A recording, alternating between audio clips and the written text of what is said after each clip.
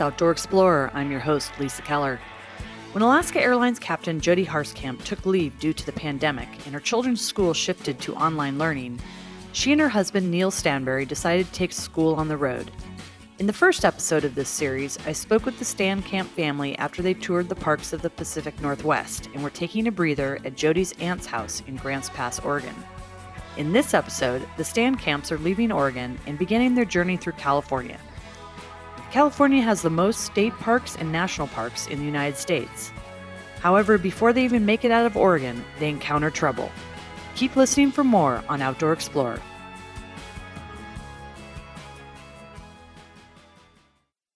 This is Outdoor Explorer. I'm your host, Lisa Keller. Jody Harskamp and Neil Stanberry, along with their children, Tui and Leaf, are joining me again to tell about their adventures homeschooling on the road. Last time you were in Grants Pass, Oregon, when I talked to you, and now you're back in Anchorage, and there is a lot to catch up on. So thanks for joining me today, Stankamp family. Hi. I'm going to steal that if that's okay, Stankamp Absolutely. family. Yeah. So Tui, a picture of your sticker is going to be on the alaskapublic.org website. So I think you gave permission to me last time. So it's really good. So let's pick up from Grants Pass. I talked to you from Jody from your aunt's house in Grants Pass, and you'd just come through Oregon. A lot of it had been burned. You'd had some problems picking up your truck in Washington. It was delayed, and so then you ended up doing part of the trip in. You had another truck, I think, or an RV. Yeah, rented an RV. Yeah, you rented an RV, and then you kind of made your way down through Washington and into Oregon, and then in Grants Pass was your first real kind of stop to regroup and do laundry and all those things, right? Yes, that was necessary. I think we had gone 8 days without a shower or anything. So it was nice to pull up and trash my aunt's house. Yeah. Well, I'm sure she was happy to see you. So yeah.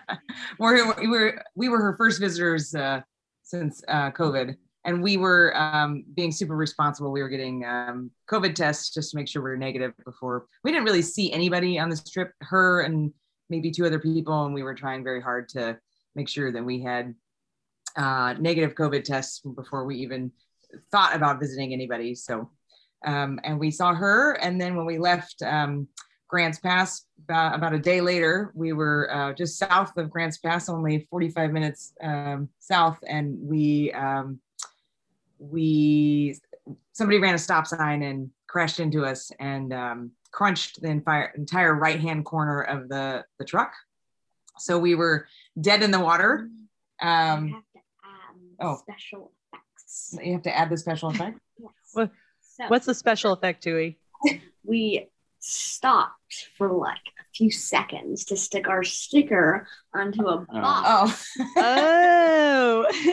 We got in the car crash, but right before that, Nuka was hanging out the window. Oh, the dog was hanging out the window. The dog. And then my mom just started screaming, "Get that dog back in the car. If we're going to get in a car crash, he's going to go flying out the window and die." And then we're like, okay. And then we get in a car crash. Okay. Yes. I was adamant. You should have knocked on wood or something, right? Right. I mean, I was adamant that the dog did not hang out the window or sit in the very center and be standing up just in case we had to slam on the brakes. I didn't want her to go through the windshield. So we had just literally got the dog back in the window, sat her down, and then this guy never even slowed down at the stop sign. He just ran right through the stop sign and hit us. And we had witnesses, and it was nobody got hurt. It was just the truck was dead in the water. So we had it towed back to my aunt's house. So you're only 45 minutes out on the next leg of your journey. Yeah, we were heading to the Redwoods. Wow. Yeah. And so we towed it back to my aunt's house, unloaded everything into her garage, which was a lot of stuff, and then towed the truck to the auto body shop, picked up a rental, a comparable Nissan Armada, didn't have the rooftop tent, but we could take the bikes with us and all of our gear. And within 24 hours, we had turned the Titanic around and got in this rental truck and kept carrying on while they were repairing the truck. You have to add the special. Oh, I have to add another special. There's more special. Yet, and the guy was in it. Coolly got Mercedes. Oh, the guy that hit us was in a very nice. He was a brand new Mercedes. He just put the tags on it that morning. So. And he was. Oh, okay. Yeah. So no, so he had just gotten this car and he was probably ripping around with it, not paying attention, all happy, and then he smashes. I think it was one of those cases where he lived just less than a mile from that junction, and I think that he'd driven that road 10,000 times in his life, and he was used to people always making that right-hand turn to go towards Cave Junction, and we weren't. We were going straight, so he knew from his past experience that 99 times out of 100, the cars take a right there, Well, and we were going straight. We weren't. So man. I know. Yeah. And he was like, we all have insurance. It's no big deal. And I was like, you need to stop talking. Yeah. And then Leaf and I were just sitting in the back seat, like Leaf was crying, and I would just, and the dog was just. It was scary. The dog. Yeah, that is very scary. Eating her bone. Yeah, the dog was just eating a bone. And then, didn't phase her at all, huh?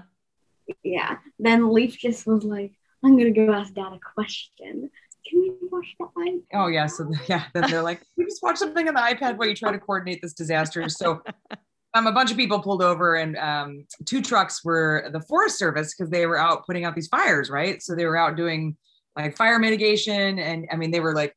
And it was like a Friday afternoon. Was it Friday afternoon? Friday, yeah. And so they were just covered from head to toe in soot, and their trucks were just, they had just been battling these, the remnants of these fires, and they saw the whole thing happen. So they pulled over, and the cops did not come, but they were so kind because with COVID, the tow truck driver would only take 1 person.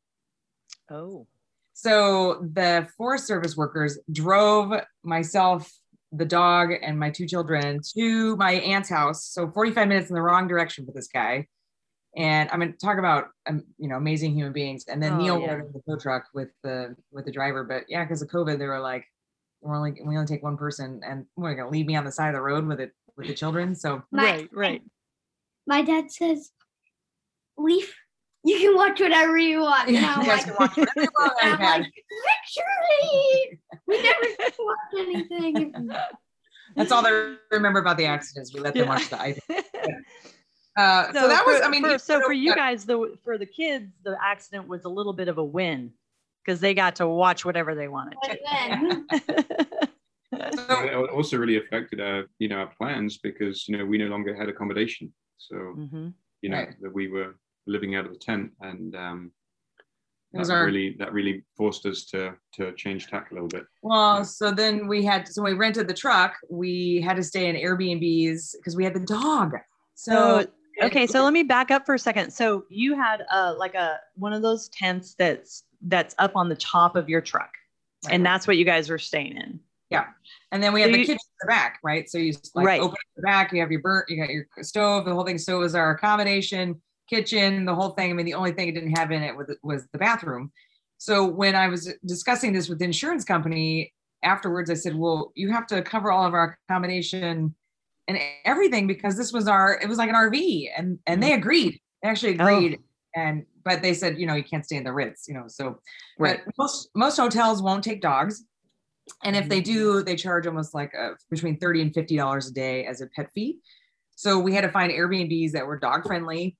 And also the whole point of the trip, well, the big portion of the trip is we tried to do all the cooking on the truck to save a lot of money, right? So we needed Airbnbs that had kitchens so we could not eat out because eating out is super expensive 3 times a day. So it just really, we carried on with the road trip until the truck was finished, but it was just a whole new facet of like, instead of just trying to find a cool campground to stay in every night or boondock, we had to now find accommodation that would take the dog. Yeah. So a lot of your trip, because the trip is all finished now, which we'll get to eventually. But a lot of your trip seems like it has been adapting to things that happened that were out of your control, and Absolutely. You had no idea what was going to happen, like the truck not arriving in time from Alaska and and the accident. Yeah. And then so we decided we would carry on with the trip. Whenever the truck was finished, we would somehow backtrack to get it. So, I mean, that ended up where we were in California. It was finished. Neil drove the rental all the way back up, picked up our truck, and then drove all the way back to pick us up. So we just hunkered down in the Tassajara wilderness, and he went and took like 2 days out of his life driving all the way back to get the truck. But we figured we didn't want to hang out around that area for 3 weeks because, of course, with COVID, it was between 5 and 6 weeks. I liked it. No, it was a month. No. It was a month. It was 3.5 weeks. I think on Facebook it said 3 to 4 weeks for the truck repair. If I remember reading that yesterday. Yeah. It was so after you left Grants Pass the second time, then so where did you go first? We headed straight to the Redwoods. Okay. So from Grants Pass to the Redwoods is only like 2.5 hour drive, and we took all the back, country roads, and we spent maybe 4 or 5 days in the giant redwoods, which I think is one of Tui's favorite national parks out of all of them. Oh, I was gonna. Leaf is saying yes too. Yeah. And the bonus was we found a black bear skull. Yes. So then I saw that. Yeah. So I was riding my bike, and I was like, and it was Halloween, right? So I thought it was a joke. I thought maybe somebody had one of those plastic skeletons and it flew off their car or something. And I stopped the bike, and I thought, that is a real thing, all curled up in a ball in this ditch. So then I called Neil. He drove with the children to where I was, and we climbed down to this ravine, and sure enough, it was a baby black bear that had got probably hit by a car, and it was perfectly intact in a little ball, like it had just curled up and went to sleep, and then but nothing, because normally things will eat it and tear it apart and spread all its bones everywhere. Nope. Just decomposed there for I don't know how many years, and then wow, I know, and I thought then we disturbed it. And then we disturbed it. Yeah. I thought, what are the odds that the Alaskans find the baby black bear in California? Yeah. So did you go and pick apart the bones a little bit and? Well, we took pictures and took it back to the ranger to ask him what it was, because we weren't 100% sure, and he just said, "Well, that's a baby black bear." So then. We picked it apart, and we thought it was deer, but then we're like, deer don't have fangs. We thought it was a deer because we thought that maybe something had eaten at it, and that because we found the front tooth, right? And we were like, what self-respecting bear would eat a deer and lose a tooth in the process? So that didn't make any sense. So, yeah. then we went to see the ranger, and he confirmed. In fact, he had a black bear skull on his desk that he could compare it to. So it was. Yeah. Wow. So that was the highlight of the Redwoods, I guess, was the amazing trees and then a cool black bear skeleton. That was not. What was your? Tui, tell me what your favorite part of the Redwoods was. Because I kind of got to cheat in all my schoolwork because we were learning about all of the trees. So I just went over and just asked the rangers about everything. Then I just copied what everyone said. She was doing that's not really cheating. You're interviewing the ranger. Yes. So she was doing a botany block, and it was great because she was learning all about conifers, and we just happened to be in the giant redwoods. We were learning about ferns, and voila, we were in the most amazing place to learn about what she was learning about in school. That is super cool. When all the hikes, they were always asking me questions. Yes, and it was you were getting quizzed, huh? One of the most fascinating things that there were a couple of things that we learned. One of the most fascinating was they didn't understand why when they clear cut redwoods that they wouldn't grow back. They wouldn't ever recover, and we didn't understand that as saplings, the saplings take root and grow in the root balls of trees that have fallen down. So the carcasses they grow on kind of like salmon, eating their parents or taking the nutrients from their parents. It's the same with redwoods too. So when you clear that, they will not grow back. They will not grow back. Oh. So, and we learned that 95% of all the redwoods have been cut down. So what we experience in the national park is only 5% of what was originally there. Wow. So, and the kids were mortified. That's all that's left. So yeah, this is the planet you're inheriting, right? Yeah. So we had a lot of fun talking about we're just learning about all of the the different types of trees, because of course we went on to the giant sequoias, which are the largest trees on the planet, girth mass wise, but the redwoods are the tallest. So it's kind of interesting to stand underneath them, and you just really can't even see the tops because they're 320 feet tall, and it's really misty, and it's a very magical, Harry Potterish situation when the fog rolls in. It's very, very magical. Oh yeah, when we Let me talk. Oh yeah, and also when we were in the redwoods, we were at this Airbnb, and my dad walked out, and then he said, "Julie, come out." And there was a porcupine waddling across the road. That's so funny. Across the road. Have you ever seen a porcupine in Alaska? Yeah.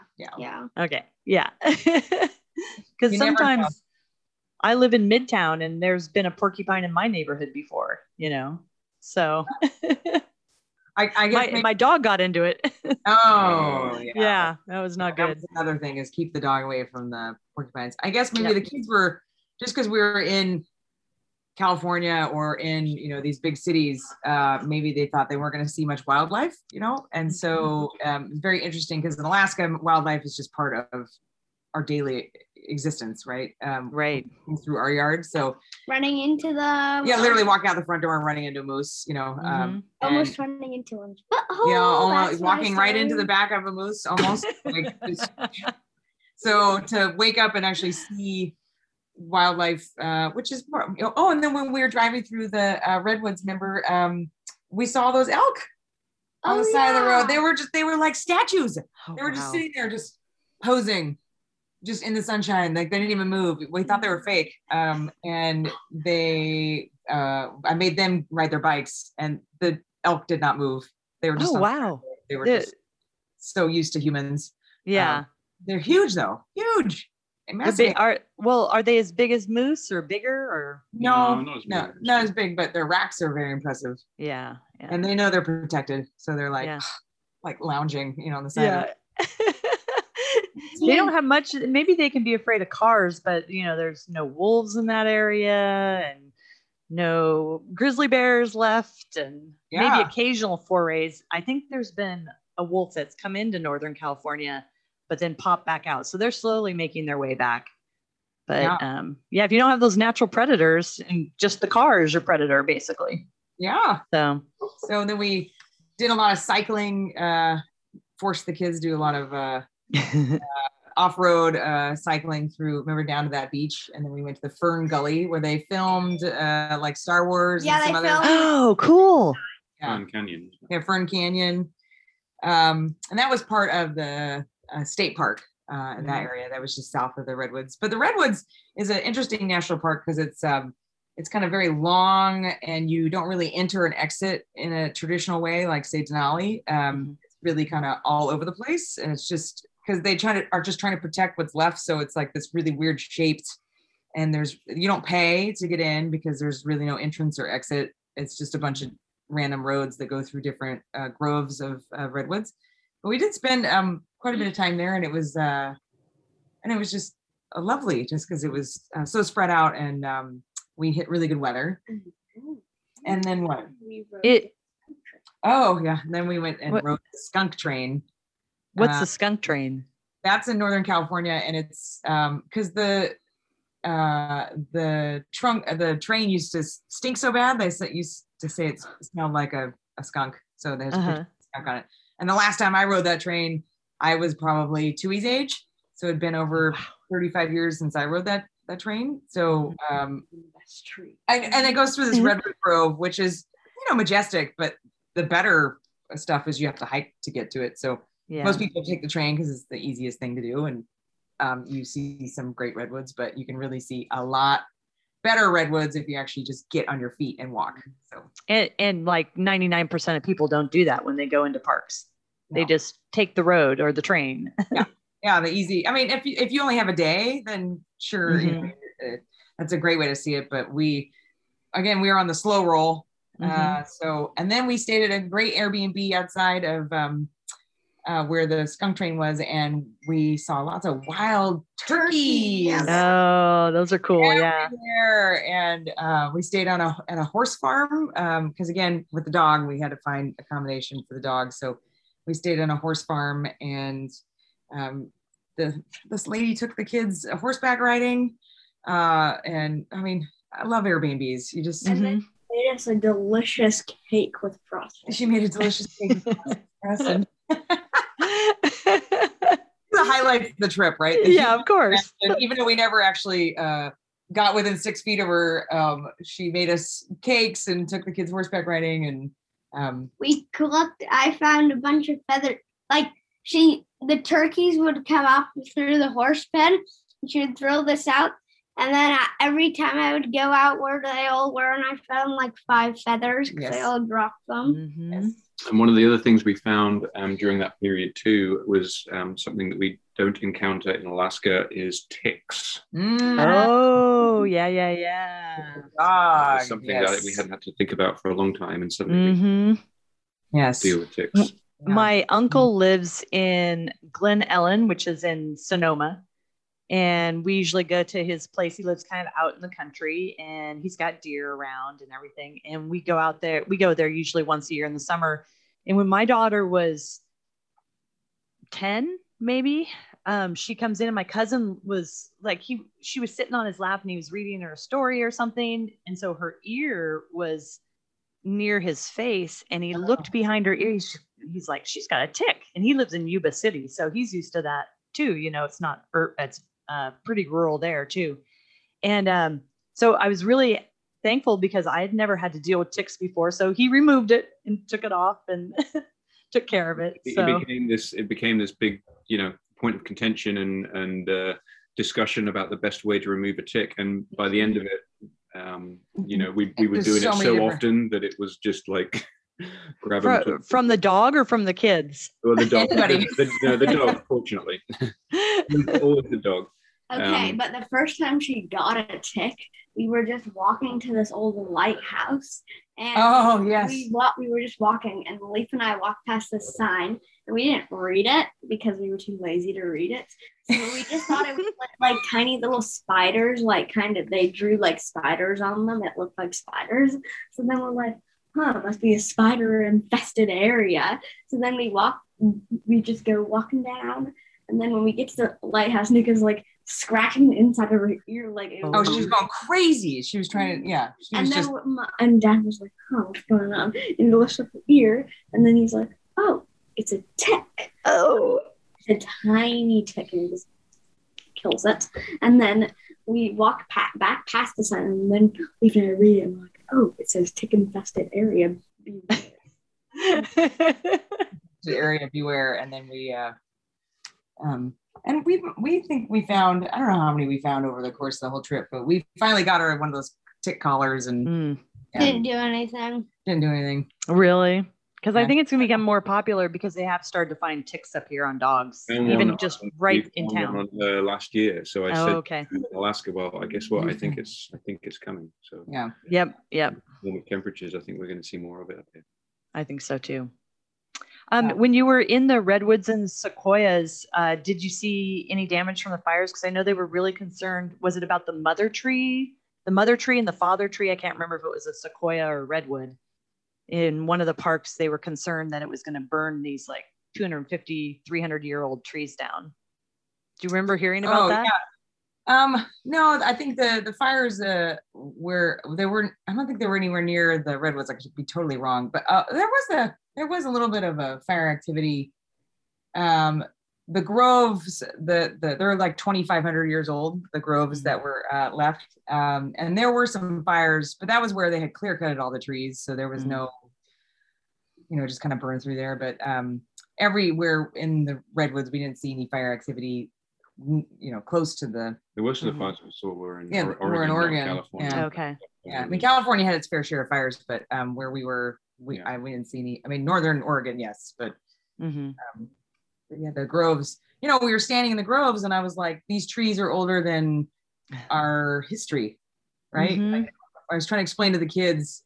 So this is another great thing to homeschool, right? So you're talking about the age of these trees and what they've been through, right? So we start, this tree's 2,500 years old. Like, what year are we in? And to go to, the trees don't care who's running for president. The trees don't care who is president. The trees don't care about humans, right? They've lived through our entire history, and it's really hard to grasp your head around that when you're standing there looking at like this living and breathing thing that's older than when we started keeping time. Yeah. Technically. Yeah. They do care about humans if They do. start cutting. Yes. Yes. As humans are causing a lot of destruction to their environment, aren't they? Yeah. So, and then they're trying, I think there's a couple people that are trying to grow redwood saplings and then start new groves and then, reintroduce them. And I know the national park is doing its part, and I think everybody's working towards establishing new groves of redwoods because they grow. What did we figure out? They grow like 10 feet a year or something. They grow at an astronomical rate.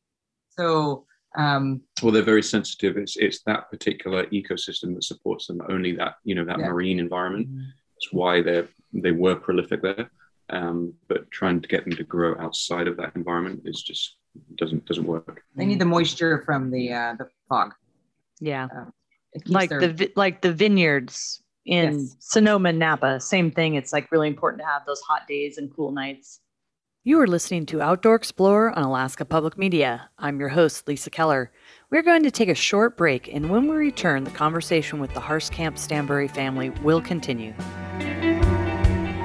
You're listening to Outdoor Explorer on Alaska Public Media. Find the show anytime as a free podcast in the iTunes Store, or connect with us online at alaskapublic.org.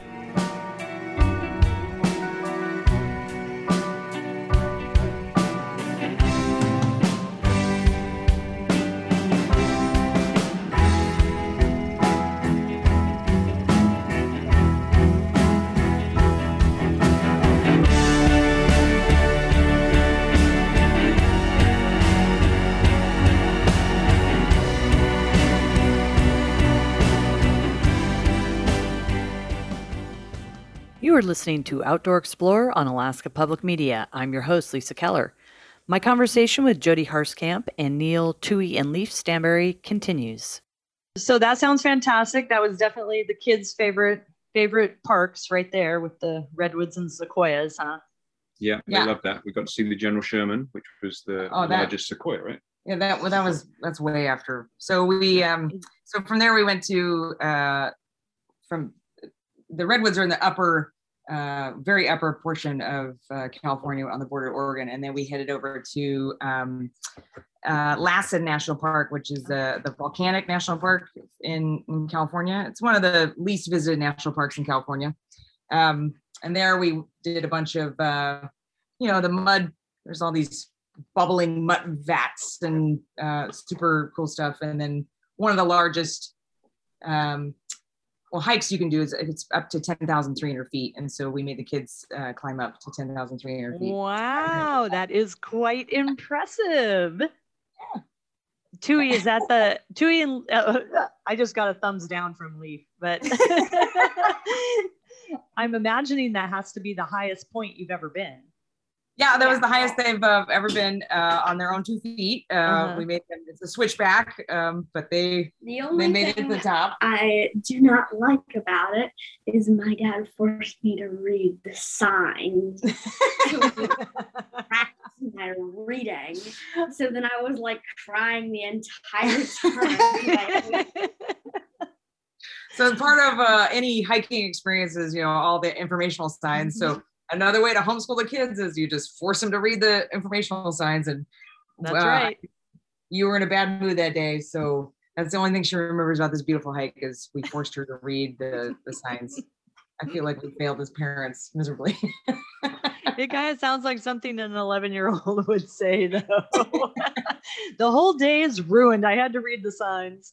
I had to read the signs. And then we had cell phone reception the whole way. So, in the midst of all this, we're trying to zoom in with her class schedules and stuff. So we're hiking down and I look at my watch, go, you have a Zoom right now. So we pull over on the side of the trail and she's zooming from my phone to the classroom, and they're like hiding behind a rock because it was blasting wind. It was windy, and they're like, "Where are you?" She's like, "I'm on the top of this mountain in Lassen National Park," and all the kids are like, "Ooh," like they want to be hiking. They wanted to be there, or they felt bad for you. Yeah, everybody's on quarantine, hunkered down, and we're being outside. So, but that's pretty cool that that you've been able to share this with your classmates too. All the adventures. All of them. Well, yes. Well, as many as we could. Yeah. I mean, do you think they appreciate that, or they just don't even care that much? Most of them probably don't even care. Oh. You know what? In 15 years, they'll all look back at it and think it was awesome. Well, the teacher really appreciated it, and he kept saying, "Can you take me with you? Can I join you?" Stuck in Alaska. Yeah. So, and then we went from Alaska National Park. We spent a lot of time in that general area of Mount Shasta. We did not climb up Mount Shasta because it was fresh snowfall on Mount Shasta. And that's a little bit more of a technical climb, isn't it?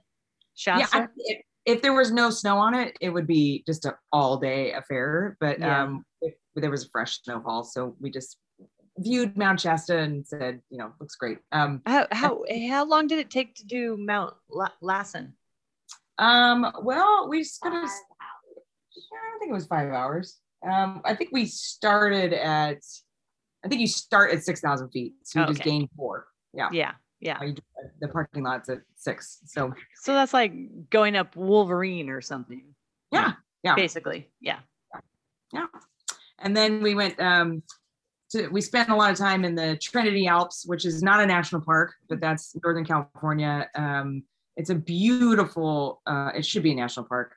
It's all maintained wilderness areas, but we spent. Our friend lives there. And, Heather lives there near Mount Shasta, but the Trinity Alps were phenomenal. I mean, we did a hike one day. It was 15.6 miles in one day. Wow. And the kids and the dog made it, which was great. But we wanted to get out to this remote lake and come back, and we were staying at a. Was that the one we got lost? That was the one we got lost. Yes, that was the one we got lost. Oh, you got lost? Yeah. Okay. Now I can tell the story. Yes, tell the story. This sounds like a good story. Okay, so we start off all hikey-do, and then we get kind of to the spot, and my mom went ahead because she wanted to get to the lake before us to make lunch because we were all like hungry. Everybody was starving, so I went ahead to make lunch. And then we didn't know which way she went, and then we were like, there was like this like split, and then we were like, oh no! So we just start walking the other direction. We start crying like we're gonna die. That's my motto. We're all gonna die. Yeah. And then like we start screaming, "Mom, where are you?" and then you can hear her, "I'm over here." So helpful. And then we just like start walking, and then when we start following the cairns, right? Yeah. We start walking up, and we do an extra like 2 miles, like, going down these weird ravines and stuff. And we finally get to the lake, and then my mom's like, "Where are you, Neil?" And we can't see you, and then we couldn't see her, and then we're like, "Oh, we went the wrong direction."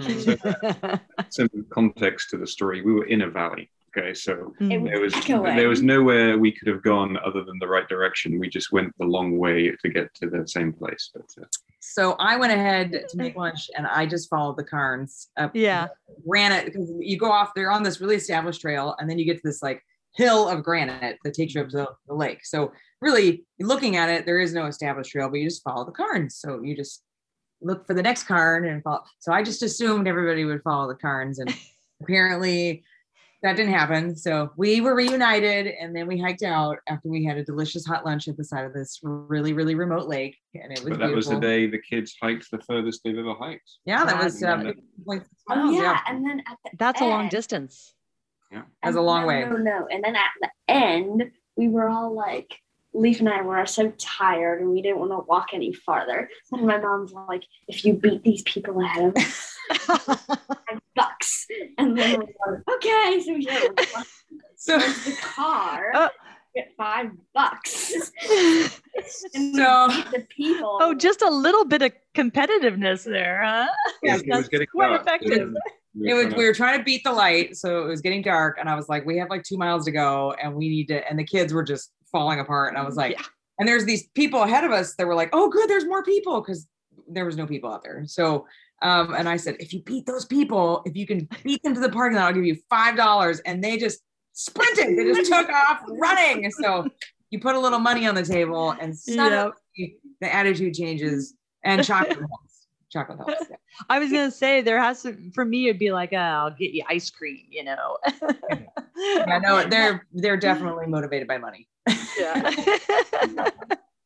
And I was like, the entire time I was walking, I was always thinking, I'm gonna pick up this cool pine cone on the way back, because it was just the coolest pine cone. And then my mom said, if you beat these people to the car, so I just ran right past the pine cone, and I'm like, I want to walk back and get the pine cone. So we have leave it there. The issue we have with our children is they like to collect a lot of things, and when you're living in a truck, you have very limited space. So since Tui was learning about pine cones and conifers and all these other things, she wanted to collect a few, the larger ones, smaller ones, you know, and then just have a little variety. But where are you going to put them? I mean, the pine cones are literally just gigantic. Oh, they're huge. That's what I remember about going to California when I was a kid, you know, in the Tahoe area, is seeing these pine cones that were just huge. And in Alaska, we'd have these little tiny ones, you know? And she wants 6 of them, the size of footballs. Like, where are you going to put those? No, so then we shipped them all to our friend in Alaska. So we shipped some home. This is my stuff. Okay, yes. So then we always ship all our stuff when we have too much stuff. We ship it all back home. And then we sent all the pine cones to my friend. And then when we were on this beach and we got a phone call from them, and they were like, oh yeah, did you know that her name's Aloe. Anyways, did you know Aloe has a phobia of pine cones? And we're like, oh. Of course you do. Of course you have a phobia of pine cones. And we just sent you a giant box of pine cones. So, like, who has a phobia of pine cones? This is what you learn about your friends when you're away is pine cones, because they might have a phobia of pine cones. But yes, that was pretty funny. So on various points on the whole trip, we had to ship home several boxes of sticks and twigs and feathers, peacock feathers, eggshell and feathers, and Rambo knives. Rambo knives. So a friend of ours gave Leaf this giant knife, and we're like, and we're not going to give that to him until he's like 18. So and when somebody gave us an ice axe, like, it's amazing when people, they see us and they're like, oh, you know, you're such a great family here. And we're like, where would you like us to put that? So then we just would drive to the post office and mail it home so we could keep, but just, you know, you're on such limited space in the truck. But like, we were in this rental, which was okay. I mean, it had heated seats. It was, you know, that's pretty nice. Spacious in the back. And then we got back in the truck and I was all cramped, and the dog was farting everywhere. So we when he pulled up, it was like, oh. So then we had to put everything back together again, which was a huge ordeal, you know, because you took everything out and then put everything back together again, and then we hit the road again, and it was it was kind of like having an old friend back. So then we were able to go back to camping, and our first stop was the Pinnacles National Park, which is just over the hill from Carmel. Pinnacles, we had the greatest experience. We had the greatest experience on the Pinnacles? What are you talking about? We saw the coolest, what bird did we see? Okay. That's the greatest experience. Oh, that was the greatest experience. Okay. So we were just hiking up this, like, not really a mountain. We were just going to do this one hike that you can kind of see everything, because it's a pretty small national park. And then we were just hiking, and there was this huge, like, ravine and like cliff, and we were just like kind of leaning against this rock, and what bird was it? It was the condor. And you saw a condor. It started circling beneath us, like. Yeah, so we were above, I can't remember what altitude we were at, but I don't know, we might have been at 6,000 or 7,000 feet, but its nest was below us. And so it was just circling, and it's looking down and we're above it and you can see its tag and everything. We were like, shh, we were just standing there in silence. That we were like the only people up there. So we just sat there in silence for, 10 minutes and just watched it. You couldn't hear this bird, right? I mean, they're stealth. And it was just phenomenal. And I know they reintroduced some condors. They're on this huge kick to reintroduce the condors into that area. And this bird was definitely tagged and being watched, of course, but it was just a phenomenal sight to see. Well, because we got up early, we had to get going to make it to do some other things. So I made the kids get up at the crack of dawn, and we were like the first people out there hiking. So I think that was part of the win for us, was we were up early before it got hot and the sun was too much. And then hiking in the Pinnacles is interesting too, because there's a lot of steel pipes that you hold on to get up to through these really tight areas in these rocks. And the kids thought that was pretty cool. Neil, on the other hand, was not with us because we had the dog. So he was biking the dog. So the dog can't go on any of the trails in the national park. So I took the kids on this trail, and Neil was biking with the dog to wear the dog out. So we were going to do a long drive that day. Yeah. So, and then so we came down through California, and then we were cutting across the Pinnacles, and then we drove from there and we went to Yosemite. I was just about to say, did you hit Yosemite? Like the crown jewel here, right? Yeah, it's crazy because, I grew up near there. And so Yosemite was kind of my backyard. And it's stunning and it's fantastic, but there are so many other places on the planet that are fantastic too. But Yosemite is where they get like 5 million visitors a year. No. But then we were just on this little bike ride because we wanted to go see the massive waterfall. Oh yeah. Yeah. You got to see that. We were so excited. Like, ooh, we're going to see these awesome waterfalls. And then we get there and it's just a tiny trickle. Yeah, I know. There's no water in the waterfalls. Oh, no. It's the wrong time of year to see the waterfalls, which is. So we rode out to Bridal Veil Falls, and it was like this little trickle of water coming down. I go, just imagine this like huge, massive wall of water. Not right now. Yeah. And isn't there one day a year where like there's a rainbow in it or something? The sun is just right, and it's all like a rainbow. Yeah. But you weren't there that day. No, definitely not there. But the cool part was when we were there, the moon was coming up, and there's a lot of climbers on El Capitan. And so you could see their headlamps because they're in their bivy sacks. And so if you drove through Yosemite in the dark, you could see all the headlamps on El Capitan of these guys trying to go up El Capitan. That is so cool. We camped there, and we were there for a couple of days. We did some pretty epic hikes. It had snowed, so there was some ice. It wasn't too bad, but it was cold. It was like 14 degrees. So because this is now November, right? Are we into November now? Yeah, we were there right after Thanksgiving. So we did a hike, which was like the biggest hike we did in Yosemite, and we hiked up, and it always says no dogs, and there's always dogs on the trail. For me, it's always shocking to see how many people are so unprepared when they're in the forest. So a lot of people would see they'd have their dogs, which it was clearly stated, no dogs on the trail. Let's keep everything nice. No, people still bring their dogs. And then people with no water, no food, no nothing, no backpack, nothing. And so we're coming down, there's people still going up. And I'm like, the sun goes down in an hour, right? Do you have a headlamp?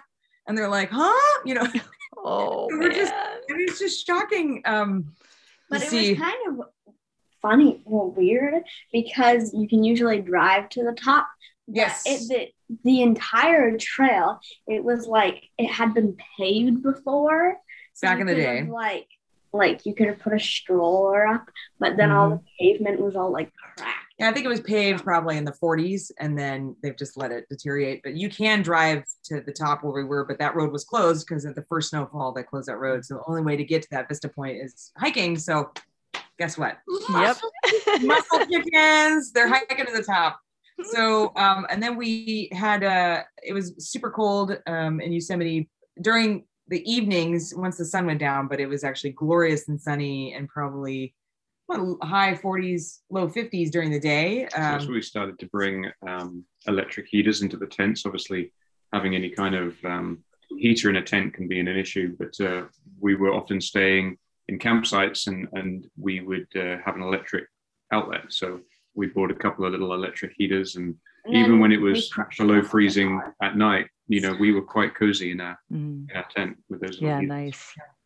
That worked out pretty well. So if we had electricity, we used the heaters, but we did wake up once where there was ice in the tent, and but we were all cozy because we have all of our I think cozy stuff. that was a day we decided to go to Florida. That was the day when like we're putting the tent away and their ice is in the tent, and we're like, should we just go to Florida? But it was so nice to be back in the back in the rig. And then from Yosemite, just right next to Yosemite is 2 national parks that are actually combined. They have one ranger station, which is Kings Canyon and Sequoia National Park. So you start in Kings Canyon and you drive through Sequoia. What are you talking about? The kids have just reminded me of a funny story that No, it was right outside. No, it was right outside of Yosemite. Yosemite. Oh, So often we would sleep in the tent. Oh. The tent was a 4-person tent, and the dog would sleep in the truck. That was where she was happiest.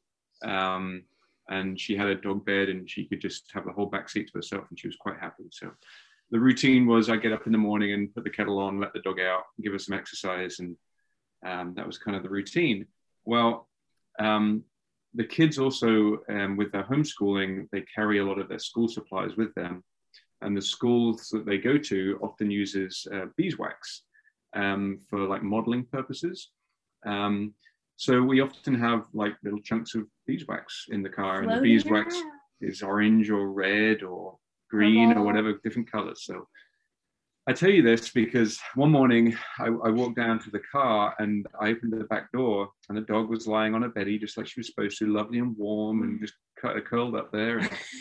And I'll be the first to admit that I kind of make out with my dog in the morning. We kind of have this little thing that we do, and she rolled over.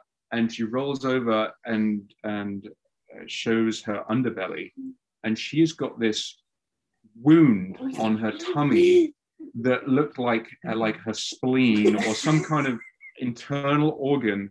And I just looked at it, and I looked at her, and I was just horrified. Understand, like, had she cut herself on something, had licked herself raw, and done some serious injury. And it was a full 5 seconds before I realized it was a piece of orange beeswax. It had molded itself to her stomach, and was melted into her stomach. And I thought it was like some internal organ that had somehow managed to get outside of the dogs. Oh no! Just a few seconds there where I was just horrified. Horrified, yeah. The whole sequence of events was going through my mind until I realized it was actually something quite harmless. Yeah. And that would be horrifying. We thought it was hilarious because then she, she's wagging her tail, and she's just so excited to see us, and then she goes like this, and she's got looks like a spleen sticking out of her, but then we had to cut it out because it was now the wax was all melted into her fur, so we cut out. Every day you had no idea what was going to happen every day. So we'd often have to, we have to post their work, so I think a few weeks after that, on Fridays when Miss Bennett would ask for Leif's, his wax creation, he would produce something that had like spaniel hair. Yeah, we're like, don't mind the hair and whatever else is stuck into this beeswax. Well, I think you're just lucky you didn't have another week delay while you had to wait for the vet and get the dog healed. Vet bill. Yeah, another vet bill. Yeah, actually, the dog was the easiest part of this whole trip. She was just happy to be with us and just hang with us. And so when we went through Kings Canyon National Park and the giant sequoias, it was very dry. They normally get snow, and it was colder, but actually we hit it on a really nice weather week, and there was a little bit of snow on the trails, but the ground was super dry and very few people because of the weather. It was cold. So, and we got to walk around and look at the giant sequoias, which General Sherman is the largest living thing on the planet, and I can't remember what the mass is, but this tree is just I don't think the sequoias are as pretty as the redwoods. The redwoods are just very Boy. they're very pretty, and the sequoias have these like crazy arms sticking out, and they kind of look like monsters, right? Wow. They're just very, and they're just like a lot of their branches, because they're so old, right? A lot of their branches like split, and I don't know if the redwoods just are very majestic, and they just look like really large trees, but the like magical. And the sequoias are just gnarly, just So the sequoias are a lot of them, because they've all been around for so long, and there's been way more fires in Northern California than on the coast. So a lot of the sequoias have burned out bases. So you have this 280-foot tree, and the entire core of it has been burned out, and it's still living. It's unbelievable, just absolutely unbelievable. So we have a lot of pictures of the kids like underneath the tree, even 280 feet above them, and it's all burned out. And those were pretty magical. But we went into one that you could go in and you could look out the top because it was all burnt out. Yeah. And we thought you could just go into the bottom, but the holes were like this big, so you had to like wheel into it. And we thought it was just gonna be a base, but then we look up and like the whole thing is hollowed out. And it's still perfect. Yeah, still perfect. It's still growing. Yeah, that's amazing. That's just amazing. Oh, you look at the stuff you learned. Tell us about it. The water that it drinks only goes through the bark. It has its interesting little device that sucks. And also the bark, and the reason that they're able to survive for thousands of years is because the bark is often kind of sacrificial when the fires go through, right? Oh. But the heart of the tree is okay. Yeah, phenomenal. I mean, just unbelievable. Yeah. What a gift, right? Oh yeah. So then we decided we were going to go down to so the sequoias are on the eastern side of California. So is Yosemite. You have to go like 3 hours east of San Francisco. So we're cutting down that whole section, and our next stop was going to be Death Valley. So we pull into Death Valley, and we had secured some backcountry permits for like a 5-day circuit around Death Valley. And the day we pulled in, they said, oh, by the way, California's locking down. We're locking down again the second time. All of LA County's locked down, and Death Valley is included in that. Wow. So they locked down Death Valley, and they canceled all camping. So they closed every single campground starting at noon the next day. So we had pulled in, and we got one night in Death Valley, which was kind of a bummer because the stars were phenomenal. And they canceled all of our backcountry permits. And we were going to go from Death Valley to Joshua Tree, and that was all closed down too. So we decided, okay, again, like you have to just be super flexible. Every morning you wake up, could be something completely different. And so when we got up in Death Valley, we had to vacate the campground by noon, and we did a big bike ride, and we had to be out of the park by sunset. Then no camping after, campgrounds close at noon, but out of the park by sunset. And then so we just decided we would just we just start making our way over to the Grand Canyon. So and then we just it's interesting that understandable too, but it's also interesting to consider the federal or the state responses to the pandemic. And in closing down the national parks, they also closed down the camping, and I understand why that had to happen, but equally it's very important for people to have that outlet too. And by its very nature, camping is kind of isolating, and people were not congregating in large numbers anyway. I mean, the back can be an issue, but it's just unfortunate that they had to close down an outdoor activity that my judgment is pretty safe as far as these things go, just because of their natural nature that we're separated anyway. I did hear some official, it might have been on NPR or something, talking about that was the mistake that was made early on, was telling people, especially in areas where they can recreate outside, that you had to stay inside.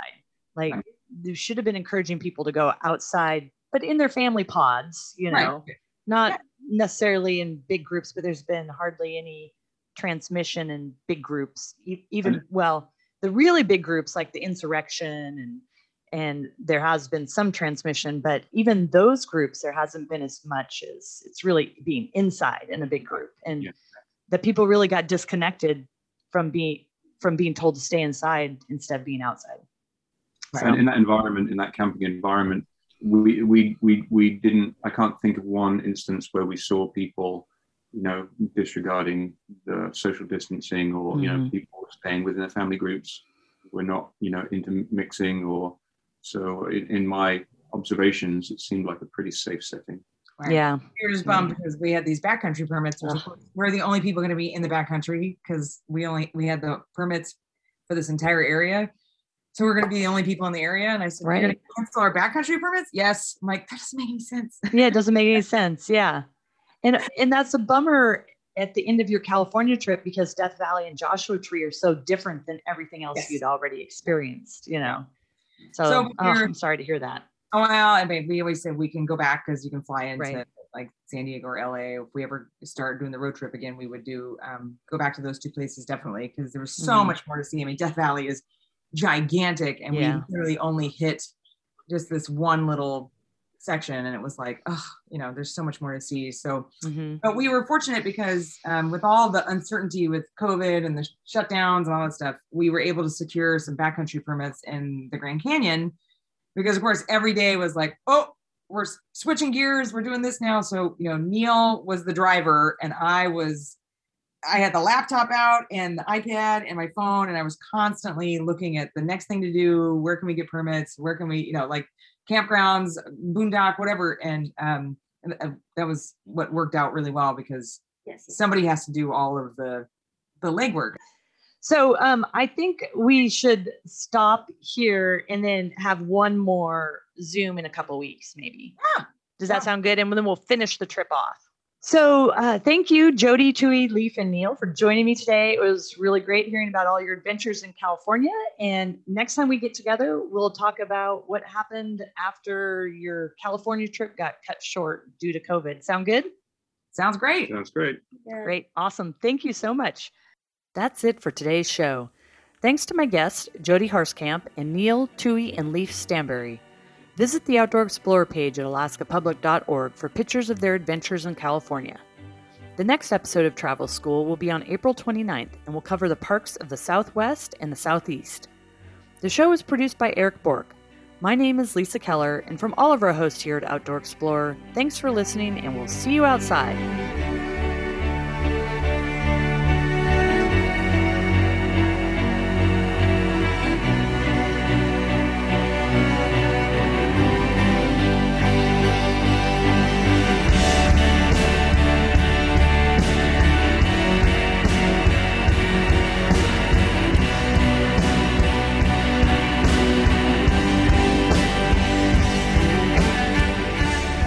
Outdoor Explorer is a production of KSKA Public Radio in Anchorage, Alaska. Theme music is by Portugal, The Man. Views expressed are those of the participants and do not reflect the station or its underwriters. You can find Outdoor Explorer on Facebook and in your favorite podcast app. To see what's coming up on Outdoor Explorer and add your voice to the conversation, go to our website at alaskapublic.org. Life Informed. This is Alaska Public Media.